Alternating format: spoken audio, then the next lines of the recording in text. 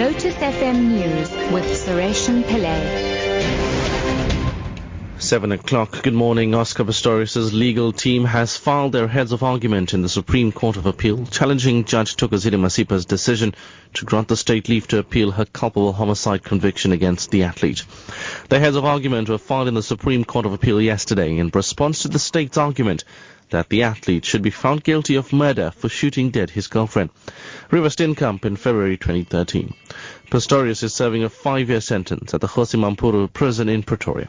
Rodani Beloy reports. In papers, Pistorius' lawyers argue that Judge Masipa incorrectly regarded questions of fact, which the appeal court may not consider as questions of law. The lawyers also say Pistorius cannot afford a new trial, as it would be long and drawn out again. The papers detail that Pistorius' financial ability for a new trial was non-existent, and he further faced the risk of double jeopardy, as he would be charged with murder again on the same facts, a charge of which he was acquitted. The SCA is expected to hear the matter in November. South African Rugby Union President Oregon Hoskin says public talks around transformation in the sport in the run-up to the World Cup have been a wake-up call that more needs to be done. Hoskin says the union is taking public sentiments around transformation seriously. The issue of transformation is absolutely important to us as an organization, and we have taken cognizance of all the criticism, good and bad, that has come at us at this time. And as an organization, I want to assure the nation that we are taking it very, very seriously. And it is our intention to actually treat this as the biggest wake-up call for South African rugby.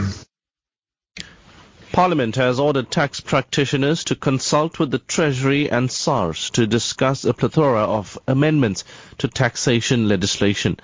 Tax practitioners have expressed reservations about a number of amendments proposed by the Treasury. Finance Committee Chair Yunus Karim says they find the proposals too technical and complex.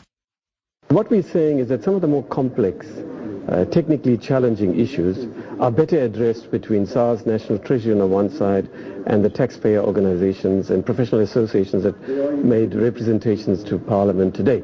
It's consistent with our view that Parliament has to be more activistic. It has to be opening doors to whoever it is that makes representations to us to be heard. Zimbabwean Vice President Emmerson Mnangagwa has apologized to Parliament for a blunder which caused President Robert Mugabe to read last month's State of the Nation address during the opening of Parliament.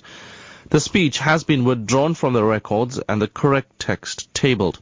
Mugabe had summoned Parliament for an extraordinary sitting to rectify the error. The opposition MDC has questioned the 91-year-old's fitness to hold office after he read the speech in its entirety.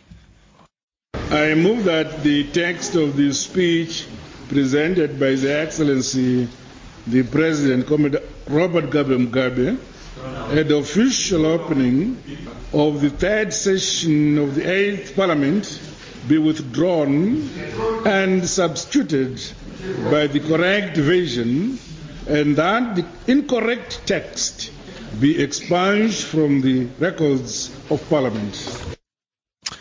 And finally, there's been a powerful earthquake in the Pacific Ocean of Chile, triggering tsunami waves of up to 4.5 meters on one part of the Chilean coast. The quake, with a magnitude of 8.3, struck around 250 kilometers northwest of the capital, Santiago. Tsunami waves have caused flooding and damaged homes in the region of Coquimbo. The head of the emergency services, Ricardo Toro, has urged people to leave the danger zones. Our first obligation is to ensure an evacuation as soon as possible from the tsunami zone and go to the areas designated in every city. Please, everyone, keep calm and leave the zone and go to the safe areas as we have practiced in all the evacuation exercises. The Chilean President, Michelle Bachelet, has confirmed that 3 people are known to have died. She said she will travel to the affected areas today. The BBC's Wyatt Davies reports. Chile has such a history of earthquakes. The buildings there are designed to withstand earthquakes. That's why there's been no buildings collapsing and no reports of deaths in the capital itself. But as with these kind of earthquakes, especially those deep under the sea, it's the following 3 or 4 hours that are critical. Now, this was a massive earthquake, and such was the size of the earthquake as the tsunami warning is now not just been issued for Chile itself and its 4,000-kilometer coastline, but Ecuador, Peru, Southern California, Hawaii, and as far west as New Zealand.